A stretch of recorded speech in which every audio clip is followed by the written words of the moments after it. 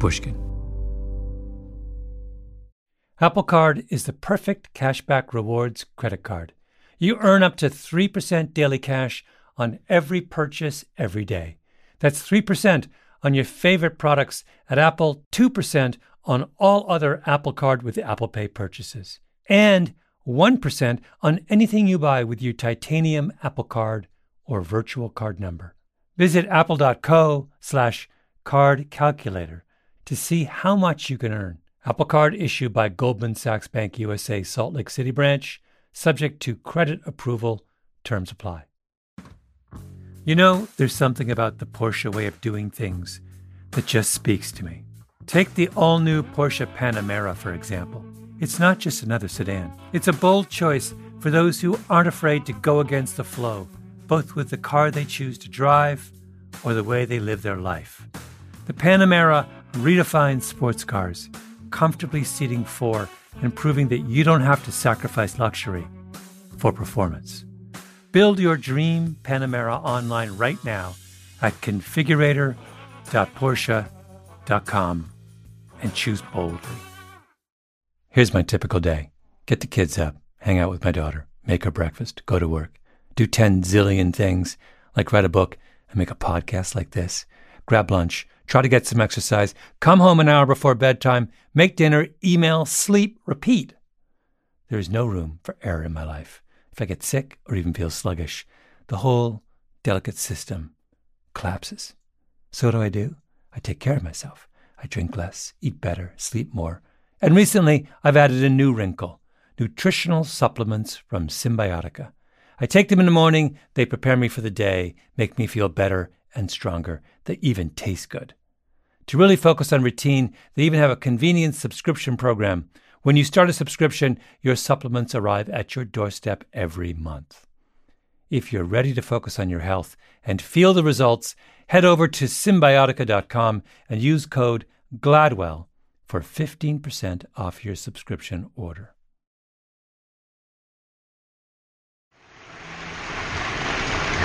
And the Emmy goes to... And the Oscar goes to... And the People's Choice Award goes to... Thank you to the Academy for this incredible recognition. I'm so honored. I'm so honored. Everybody wants to know what I would do if I didn't win. I guess we'll never know.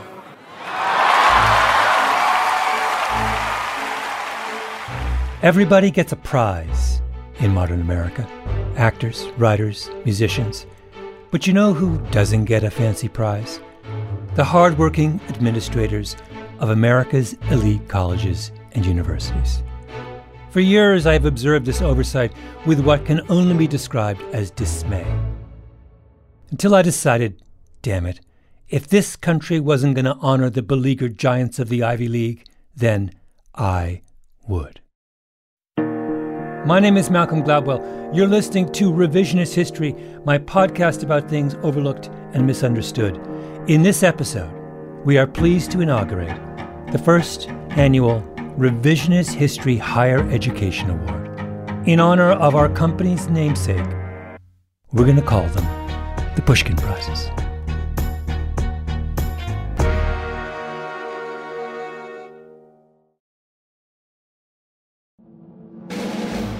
Folks, these prizes are super prestigious. You can't see this because this is audio, but we have little gold statuettes of Alexander Pushkin himself. You're going to walk into the lobby of your favorite 18th century ivy-colored marble and granite University Administration Building, and there, in a glass case, below the Tiffany chandelier, is going to be a Pushkin. That is, if you're lucky. I promise that over the next few years, the giants of American academia will be graced with a Pushkin statuette in recognition of one stupendous achievement or another. And in this episode, we begin our awards program with the Mac Daddy of Pushkin Prizes, the George Santos Memorial Pushkin Prize for egregiously deceptive self-promotion.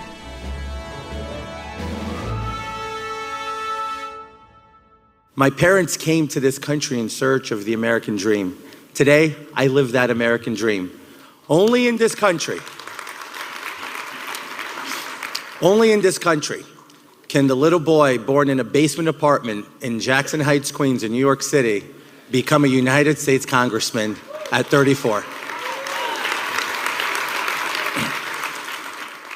It's a story of survival, of tenacity, of grit, as we like to call it. Actually, it's not a story of survival, tenacity, and grit, as we like to call it. The story of George Santos, congressman from Long Island, is the story of someone who made up basically everything on his resume. And it is that shamelessness that we seek to reward with the first of the coveted Pushkin prizes. Good morning. Shabbat Shalom to everybody.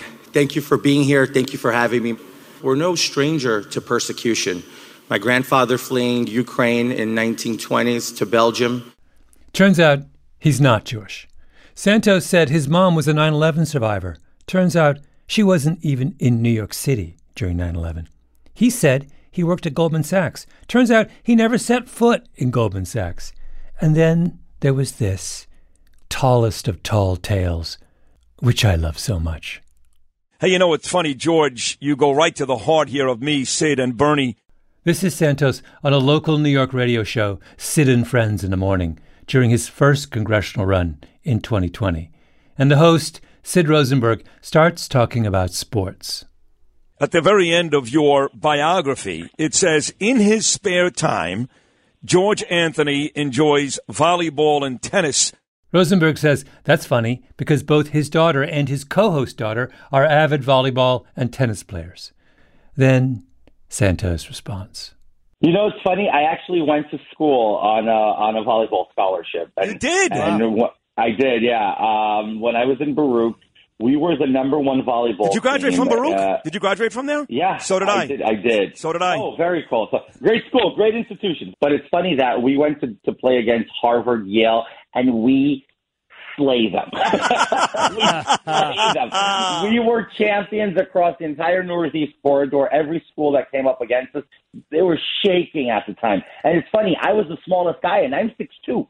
We had on our block alone, there were 6'7", 6'8". These guys weren't jumping; they were just stretching their arms up in the air. Yeah. We were animals. All of us should have been playing basketball, but we chose volleyball because it was easier. So it was a great time. I sacrificed both my knees and got very nice knee replacements from HSS. Playing volleyball. That's how serious I took the game. Yeah, well, that's how serious you're taking politics as well. Remember this name, folks. George Santos out in the 3rd District. This is, to my mind, the gold standard George Santos fabrication. A wedding cake of prevarication. The Washington Post did a breakdown of the tape, and here's what they found. Let's start with the smallest lies and work backwards. Baruch didn't beat Yale at volleyball because Yale doesn't have a varsity volleyball team.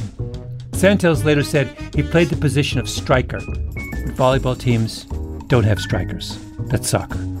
Nor did Santos have a volleyball scholarship at Baruch because Baruch doesn't give out volleyball scholarships. And at 6'2", he would not have been the shortest player in the team, even if he had been on the team. But he wasn't. He never played volleyball at Baruch, maybe because he never attended Baruch at all, which means his knees are perfectly fine unless, that is, he blew them out playing some other imaginary sport. That's 7 lies in a row, and if you listen to the tape, it's clear that he made up the whole string on the fly. The man is an icon. And with our first Pushkin Prize, we ask, what American college came closest in the past year to this lofty standard? Believe me, there were many nominees, all of them worthy. Envelope, please. And the winner is Columbia University.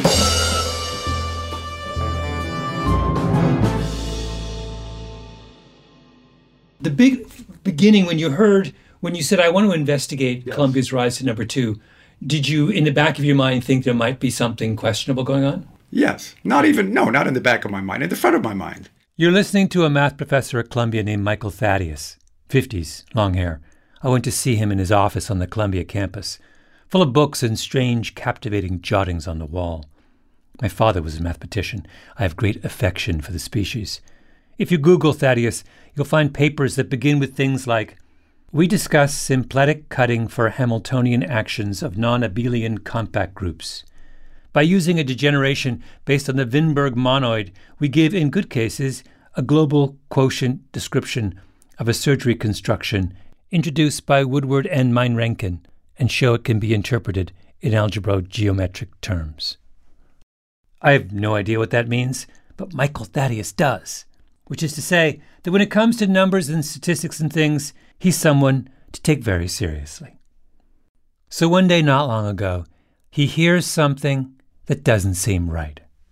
So I saw that Columbia had risen to number 2. I think, in fact, this was even mentioned by our own dean at a faculty meeting. I think that's how I found out about it.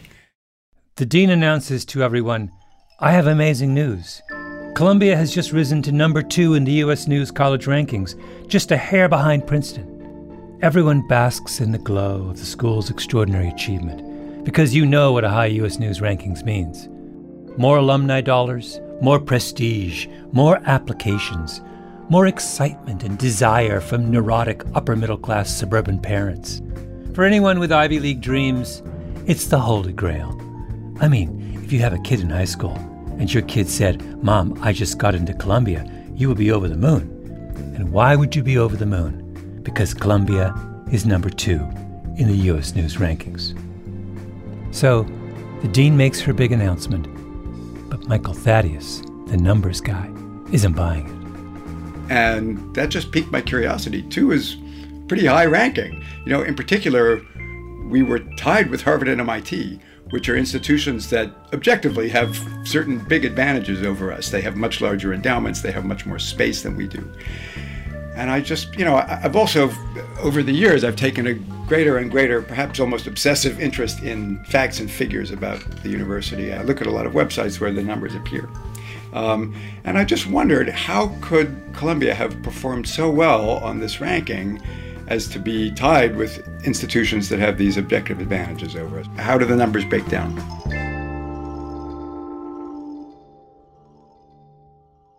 Columbia started in these rankings at 18th, then began a steady, dramatic climb past Cornell, Washington U, Rice, Vanderbilt, Brown, Dartmouth, Northwestern, Duke, Caltech, Penn, Johns Hopkins, University of Chicago, Yale, Stanford.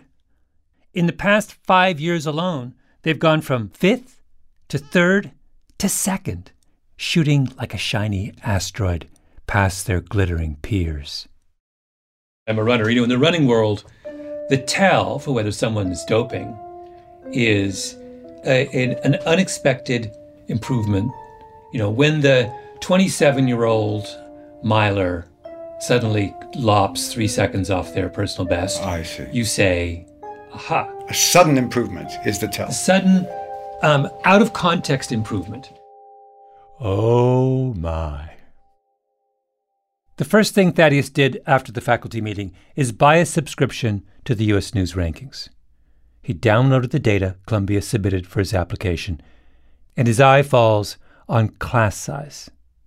Columbia reported to U.S. News that 82.5% of its classes had less than 20 students.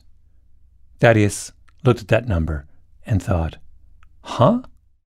Anyone who has taught here, as I have for the last 25 years, knows that our class sizes are not particularly small for an elite university and that they have been steadily growing.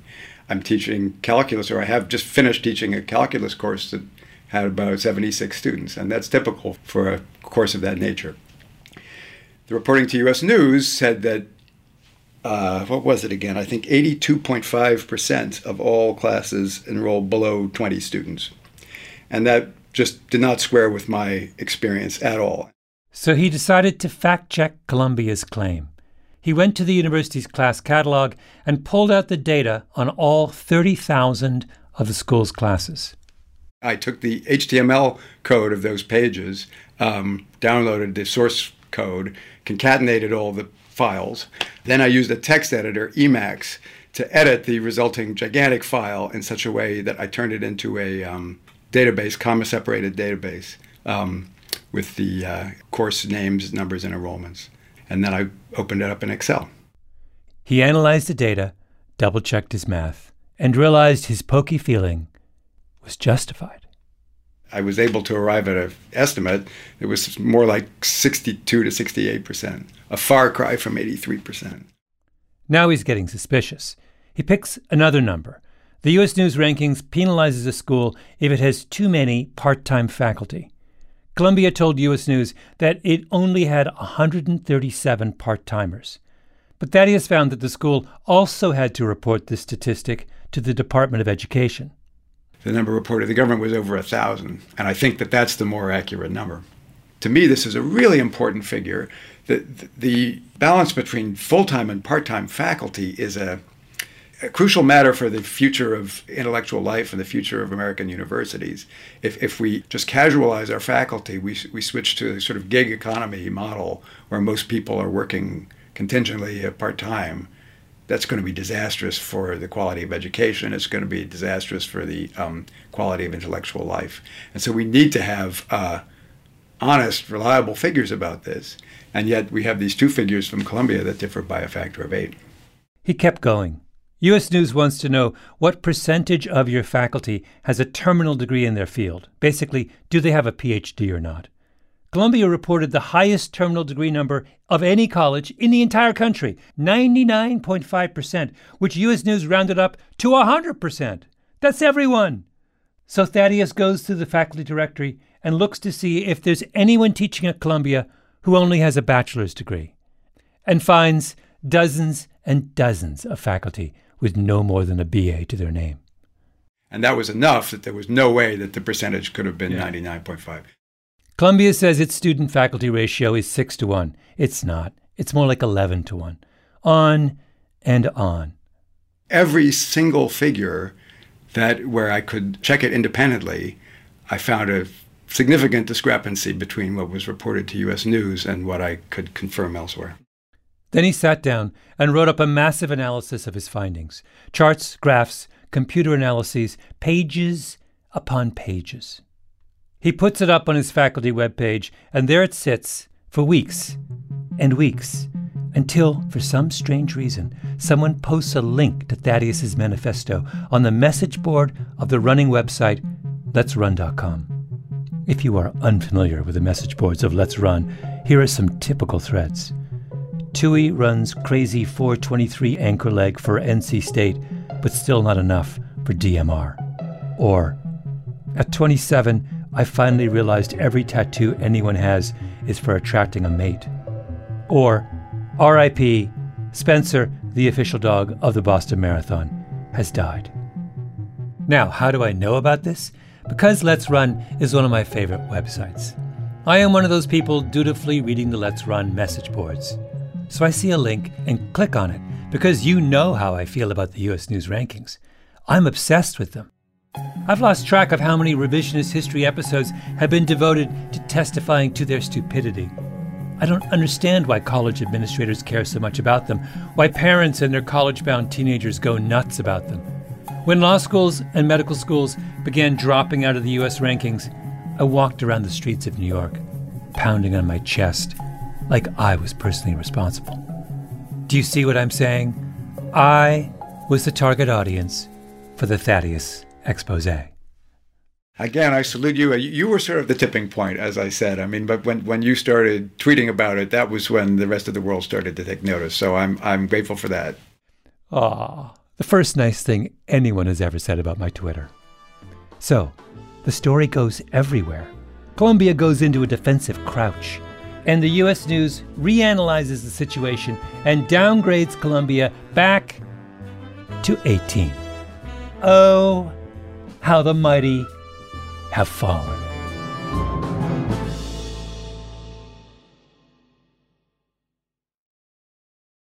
Apple Card is the perfect cashback rewards credit card. You earn up to 3% daily cash on every purchase every day. That's 3% on your favorite products at Apple, 2% on all other Apple Card with Apple Pay purchases, and 1% on anything you buy with your titanium Apple Card or virtual card number. Visit apple.co/card calculator to see how much you can earn. Apple Card issued by Goldman Sachs Bank USA Salt Lake City branch, subject to credit approval, terms apply. Imagine you're part of a typical American family in the 17 or 1800s. After a long winter, you'd find the inside of your home covered in a thick layer of soot. Your kerosene lamps and your coal or wood heating system would have rendered your home in desperate need of a vigorous cleaning. And thus began the annual ritual of spring cleaning, which also included the very important job of changing out your smelly straw mattress. And while your current mattress most likely isn't made of straw, there's still a good chance it needs replacing. You deserve a Sattva luxury mattress. Sattvas are meticulously handcrafted and include all the luxury features you'd expect from a high-end mattress. But because they're sold online, they cost a fraction of the price of retail. What's more, Sattva will set up your mattress in the room of your choice and take your old one at no extra charge. After all, you've got enough work ahead of you with all that spring cleaning to do. And now, save $200 on $1,000 or more at sattva.com/Gladwell. That's SATVA.com/Gladwell.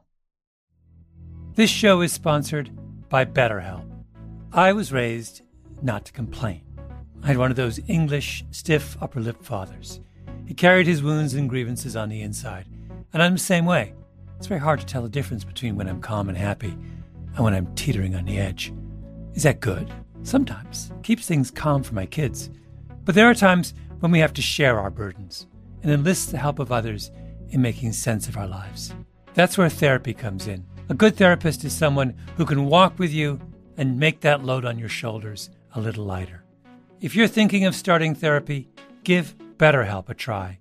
It's entirely online, designed to be convenient, flexible, and suited to your schedule.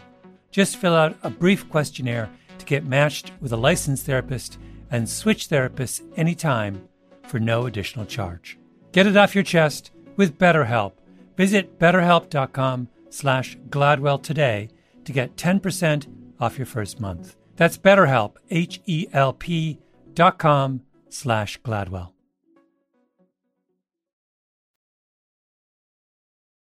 I know what you're thinking. The Pushkin Prize is a highly prestigious award. Those statuettes are coveted.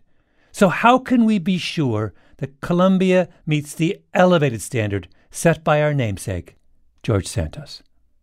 Very good question. Please join me as we break it down. To my mind, there are 3 criteria Columbia needs to meet to rise to Santos-level deception. The first is gratuitousness. That's the power of the Santos bit about his volleyball career at Baruch. This was a lie fundamentally different from his claims to being Jewish, working at Goldman Sachs, and running a charity for unwanted pets. Sorry, I left that one out before. Those were all lies that helped his case with the voters of Long Island. A Jewish investment banker who loves domestic animals is pretty much the Long Island equivalent of George Clooney. But no one was going to vote for him because he blew out 2 knees battling as the shortest man on the Baruch volleyball squad.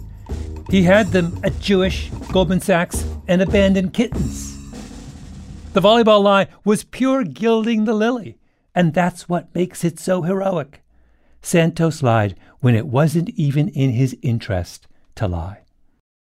Now, does Columbia meet this standard? Was their deception gratuitous? In order to answer this question, I turned to revisionist history's resident data scientist, Lauren Lavelle. Lauren. Hey, Malcolm. We ride again. Some of you may remember Lauren from the Project Dillard episode of Revisionist History. A group of undergraduates at Reed College hacked their way into the U.S. News algorithm, which gave them a computer model that can test any hypothesis about a school's rankings. So I asked Lauren, who studied statistics at Reed, to use the model to figure out how a historically black college could rise in the U.S. News rankings. You may recall her answer. It was that the best way for a college full of black students to rise in the U.S. News rankings was to let in lots of white students.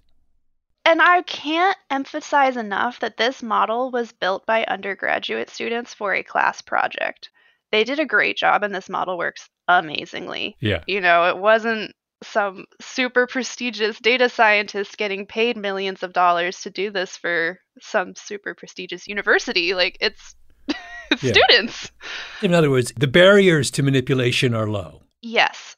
So I said to Lauren, let's use the trusted Reed College model to get at this question of gratuitousness.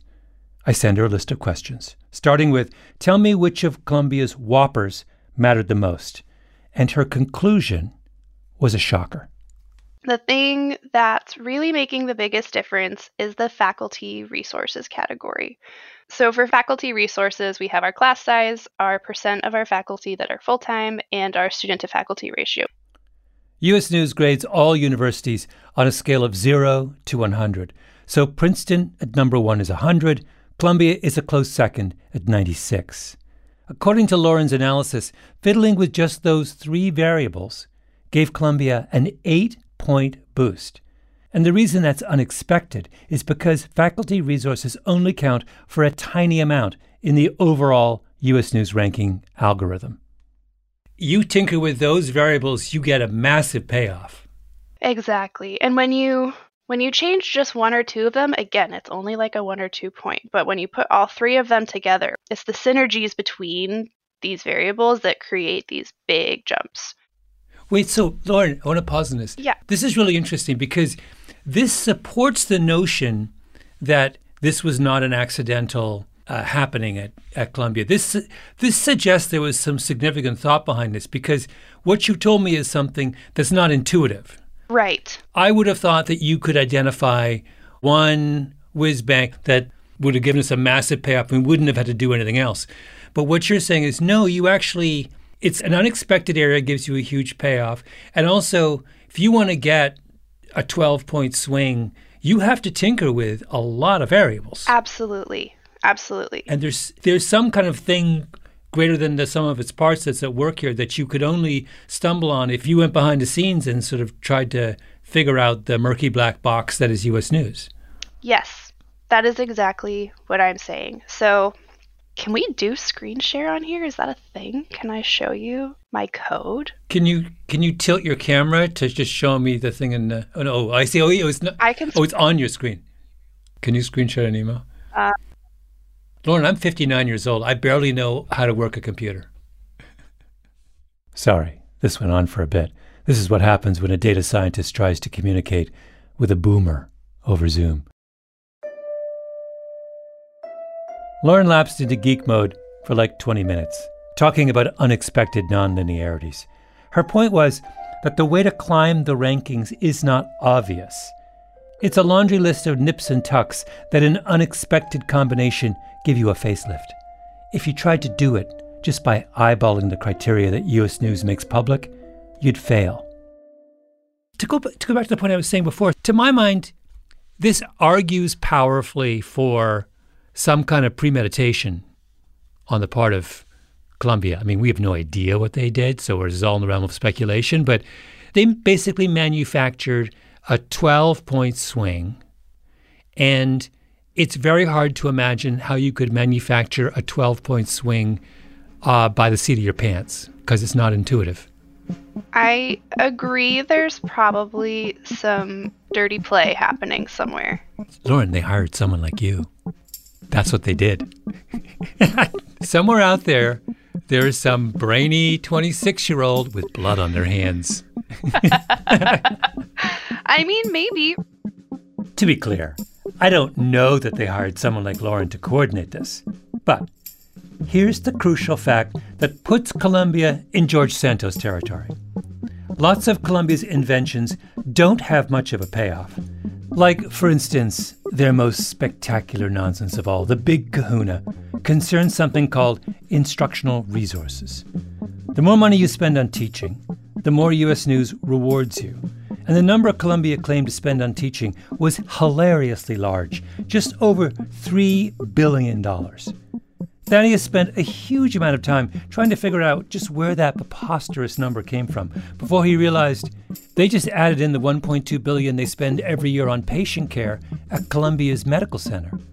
They're pretending that the person getting an appendectomy is a student. which is completely and utterly bananas. Now, what difference did this particular outrageous bit of shenanigan make?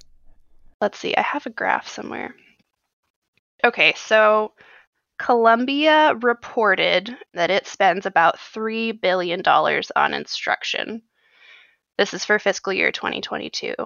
In its consolidated financial statements, they report for instruction and educational administration about $2 billion.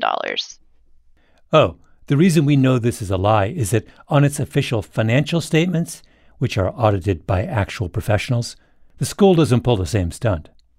So that's $1 billion extra that they're reporting to U.S. News, basically. Yeah.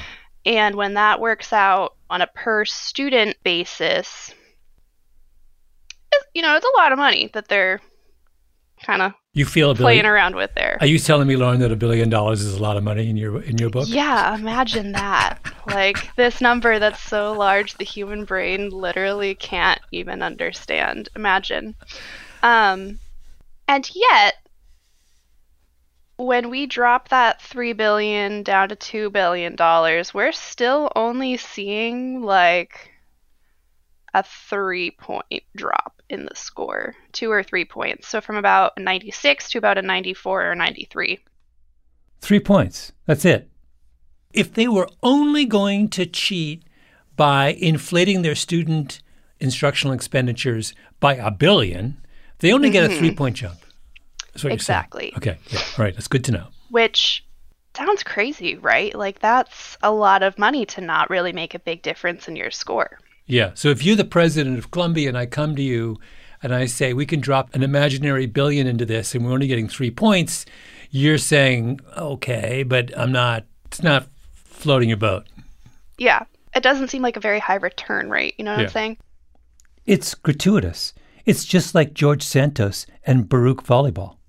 In retrospect, that was their error, wasn't it? They shouldn't have done the $1 billion thing was so obvious and egregious, and it gave them such a small payoff. Yeah. Why, if you're trying to get away with some shenanigans, would you? It's a ridiculous overstatement. Like, it's larger than the corresponding figures for Harvard, Yale, and Princeton combined. I know, it's so bananas. Like, it's so bananas. You know what my interpretation is? So there's like some dude, man or woman, is charged with coming up with a strategy. And that's the one they do last. So it's like, it's Monday morning at 3 a.m. They got to hand in their proposal for hacking the U.S. News by 9 a.m. They've been up for 48 hours. They've done all the hard stuff. And they're like, F it. Let's just throw in an extra bill on this. Why not? Just throw in a few extra zeros. The bar set by George Santos was very high. The Pushkin Prize Committee believes Columbia met it. As listeners to this show, you probably consider yourself pretty smart. But how smart is your wallet? When you're looking to upgrade your wallet, it's time to turn to NerdWallet. Their expert team of nerds has the financial smarts to help you find the right financial products for you. Before NerdWallet, you might have paid for vacations with whatever was in your wallet, but you could have been missing out on miles you didn't even know you were leaving on the table. Now you can get a new card with more miles and more upgrades. What could future you do with more travel rewards? A hotel upgrade? Lounge access? Wherever you go next, make it happen with a smarter travel credit card. Don't wait to make smart financial decisions. Compare and find smarter credit cards, savings accounts, and more at nerdwallet.com. NerdWallet. Finance smarter. As with all cards, credit is subject to lender approval and terms apply. I come from a family of tea drinkers, epic tea drinkers. My mom and dad would have tea at breakfast, then they would break from their work at 11 for more tea, then again at 3 for afternoon tea with biscuits. Tea, tea, tea. And where do I get my tea? Harney & Sons. Harney & Sons is a third-generation American family-owned tea business. Harney & Son was founded by John Harney 40 years ago and is now run by his sons, Paul and Mike. Mike's eldest sons, Alex and Emmerich, third generation, play a strong role in the day-to-day operations. They only sell tea that makes you smile. Over the 40 years, they've developed and maintained wonderful relationships with tea growers and brokers to bring only the finest teas back for their customers. Harney & Sons has over 300 varieties of teas to choose from worldwide bestseller hot cinnamon spice to single estate teas like Japanese Gyokuro, organic Darjeeling, and Alishan Oolong from Taiwan, and many more. My personal favorite Harney tea is Lapsang Souchong, which you would know if you ever listened to the Revisionist History podcast devoted to tea, where we brought in one of America's greatest tea minds for a sit-down. Harney & Sons makes tea an everyday luxury. Free shipping on domestic orders with no minimums, and there is always a quality guarantee with 30-day returns. Visit them at harney.com. I want to talk about making bold choices. Eyebrow-raising, head-turning, and often, why didn't I think of that choices? Like thinking you could make a car that's fast enough to race on the weekend and still drive to work on Monday. Or thinking you could take on racing's giants with a small, sleek new race car and win. Bold choices that would eventually result in the all-new Porsche Panamera. A car for those who aren't afraid to go against the flow, both with the car they choose to drive or the way they live their life. Now, let's talk comfort and performance. The revolutionary Porsche Active Ride suspension constantly adjusts to keep the driver and passengers comfortable, whether you're cruising down the highway or taking those hairpin turns like a pro. And listen, who says a sports car can't be practical? The Panamera redefines sports cars, comfortably seating four and proving that you don't have to sacrifice luxury for performance. Build your dream Panamera online right now at configurator.porsche.com and choose boldly. Okay, criteria number 2. The second thing our namesake George Santos teaches us is that you have to show as little remorse as possible. When the furor over his lies was at its peak, he was unruffled. I don't understand where these allegations come from. Oh, George Santos lives in a fantasy world or whatever it is that they're trying to allude there, because it's just people who know me know that that's just not the case. People who know me, which is hilarious, right? Because the whole reason there was a controversy over George Santos is that he wouldn't tell us who he was. At some point, some enterprising journalist counted 7 different names that Santos has used over the years. For Pushkin Prize consideration, we need that kind of remorselessness. Let me give you what I think is a relevant counterexample. It concerns Temple University's online business school. The story goes that the dean of the B school there, a man named Moshe Porat, was upset about his school's low U.S. News ranking. So he sends several of his underlings to Washington, D.C. to complain to the U.S. News rankings team. And in the course of that meeting, U.S. News let slip that they don't actually check any of the data that schools send them. So the underlings report this back to Moshe, and Moshe's like, great, I guess there's no state troopers on this stretch of the university prestige highway. So he hires a data scientist. They figure out that what really matters for online business schools is what percentage of the school's incoming class has taken the GMAT. In Temple's case, it's something like 19%. So Moshe changes that number to 100%. And voila, Temple's online business school vaults to number 1 in the U.S. News online B-School rankings. Now, you hear that story and you say to yourself, why wasn't Moshe up for a Pushkin Prize? And believe me, we thought long and hard about his nomination. I mean, Moshe was convicted of fraud and sentenced to 14 months. He committed a crime. The charges against Porat were not just simply that he defrauded U.S. News rankings, but that he defrauded applicants to the school, students at the school, and donors, all of whom look at the rankings and making their decision about where to direct their money. That's Jennifer Williams, who was in the U.S. Attorney's Office in Philadelphia at the time of the Temple case. And in fact, the scheme as charged in the indictment was very successful. Not only did the rankings improve dramatically, but the enrollment went way up. And the total amount of tuition that Temple was able to get due to the increased enrollment was almost $40 million over the course of several years. So that is the goal of the fraud. That's what made this a crime. So why doesn't Temple get the Santos Award? Because, and this is crucial, the school has too much remorse. When word leaks out about Moshe's shenanigans, the school hires a big-name outside law firm, Jones Day, to investigate.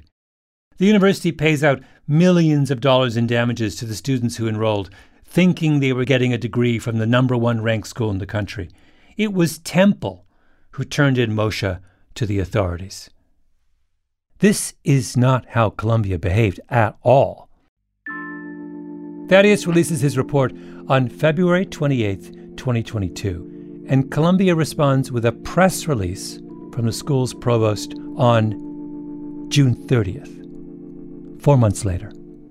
I'm quoting, "Columbia has long conducted what we believe to be a thorough process for gathering and reporting institutional data, but we are now closely reviewing our processes in light of the questions raised.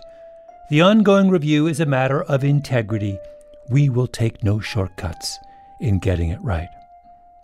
Temple hired one of the world's biggest law firms. Columbia launched a review. The approach has been just to say as little as possible, try to attract as little attention and wait for the storm to blow over. Are you saying that no member of the administration has reached out to you since you published that article? Good God, no. Wait, that's nuts. That's nuts. I'm glad you think so. I asked the question at a faculty meeting, did the review that Columbia conducted explore the question of intent, about whether these falsehoods were provided intentionally? Did anyone know that they were false? And if so, who? And the answer was, well, no, our review did not look into that question. So it's clear to me that the review was not seriously intended to get to the bottom of the matter. Well, it's not a review.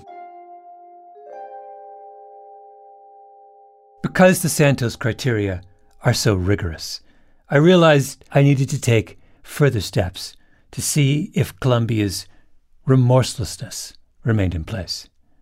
First, I waited to see whether they would update the June 30th press release. I waited. 6 months passed. So then I decided I needed to contact them directly. I sent an email, asked for an interview with the provost. Waited, until finally someone in the media relations department emailed me back with a link to the press release of June 30th. "We are not commenting beyond the statements issued below," I was told. So I respond, because I don't want some blogger down the line saying I rushed to judgment on the remorselessness criteria. "Are you sure?" I write back. I talk about Michael Thaddeus. I tell him about Lauren and her computer model. I tell him about Jennifer Williams, talking about the Temple case. "Are you sure?" For the university not to comment under these circumstances will, from your perspective, be problematic, don't you think? A week passes. I get an email back. "We're working on it." A month passes. Finally, I get another email, essentially restating the original press release.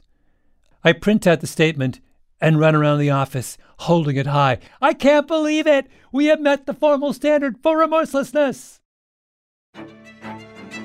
One last bar to meet. You have to be reckless to win a Pushkin Prize. Your lies have to put you in potential jeopardy if you want to win one of our coveted gold statuettes. We have gratuitousness, we have remorselessness, but do we have recklessness? We do. And to say how, I need to be serious for a second. I actually love Columbia. I think it's an extraordinary place, full of extraordinary people. I can't tell you how many times I've sat in the office of some professor at Columbia and had the world opened up for me. I love Columbia, even though I know Columbia will never be Princeton or Harvard. They're never going to have $50 billion in the bank. And without $50 billion in the bank, it's awfully hard to climb to the top of the U.S. News rankings. But the president of Columbia ought to be able to stand up and say, we are the preeminent institution of learning in the greatest city in the world. And if we have lots of part-time faculty, it's because we are drawing on the resources of amazing people who spend their working days on Broadway or Madison Avenue or Wall Street. And if our classes are large, it just means that every student has the privilege of rubbing shoulders with lots of other curious and willing students. And by the way, if you are someone who believes that the best measure of a university's intellectual vitality is how much money it has in the bank, or what percentage of its faculty have PhDs, or how many students are in its classes, then Columbia is probably going to be wasted on you. The president of Columbia ought to be able to stand up and explain to the world what Columbia is and what it stands for. But he didn't do that. And his school got consumed with succeeding at a rankings game that is morally and intellectually bankrupt. Some jackass in the Columbia administration, and I have no idea who it was, but I hope they are found out and made to do 1,000 hours of community service teaching arithmetic to some first grader. That jackass decided to cook the books, and now what do we have? A school that has broken the most fundamental of promises to its own community. Let me quote to you from the Columbia University Code of Conduct, the ethical standard Columbia holds its own students to. Falsification, forgery, or misrepresentation of information to any university official in order to gain an unfair academic advantage in coursework or lab work on any application, petition, or document submitted to the university is prohibited. This includes, but is not limited to, falsifying information on a resume, fabrication of credentials or academic records, misrepresenting one's own research, and providing false or misleading information. Ladies and gentlemen, I give you the winner of the Pushkin Prize for gratuitous, remorseless, and recklessly deceptive self-promotion.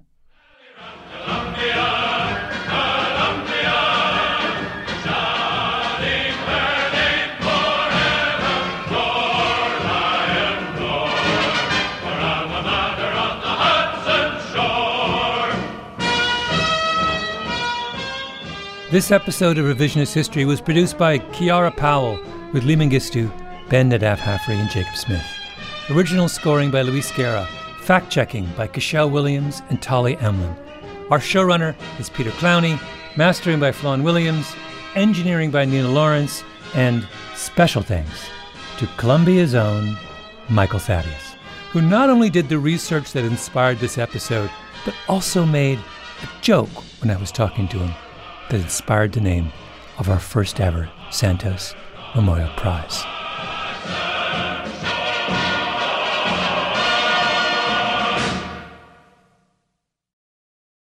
There's a postscript to this story. On June 6th, 2 days before this episode aired, Columbia University made an announcement. They were dropping out of the U.S. News undergraduate rankings, becoming the first Ivy League school to abandon the U.S. News methodology that did so much to make the Ivy League the Ivy League. The press release, like so many of the press releases issued by Columbia over the course of this controversy, read like it was dictated by a room of $10,000 an hour attorneys on a Zoom call from Midtown Manhattan. In a statement, Columbia said that in response to the allegations of cheating, it had, quote, conducted an exhaustive internal review, and where errors were confirmed, issued public corrections and made changes to the collection methodologies that led to the inaccuracies. I got an email from Michael Thaddeus almost immediately. This is completely untrue, he wrote. Columbia has never corrected the false information it provided, probably over many years, to U.S. News about class sizes or about proportion of full-time faculty, for example. What it did was admit in a general way to, quote, outdated and or incorrect methodologies and acknowledge that, quote, class size data was previously reported incorrectly, unquote. But it never corrected the false figures, nor has it even specified which figures were false or for how long. End of quote.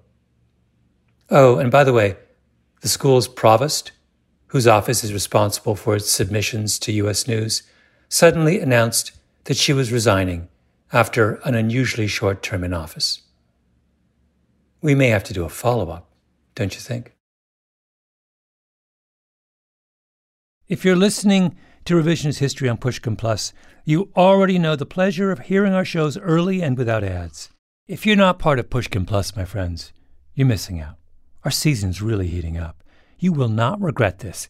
Get our new episodes 2 weeks early and listen to every episode of this, your favorite show, ad-free.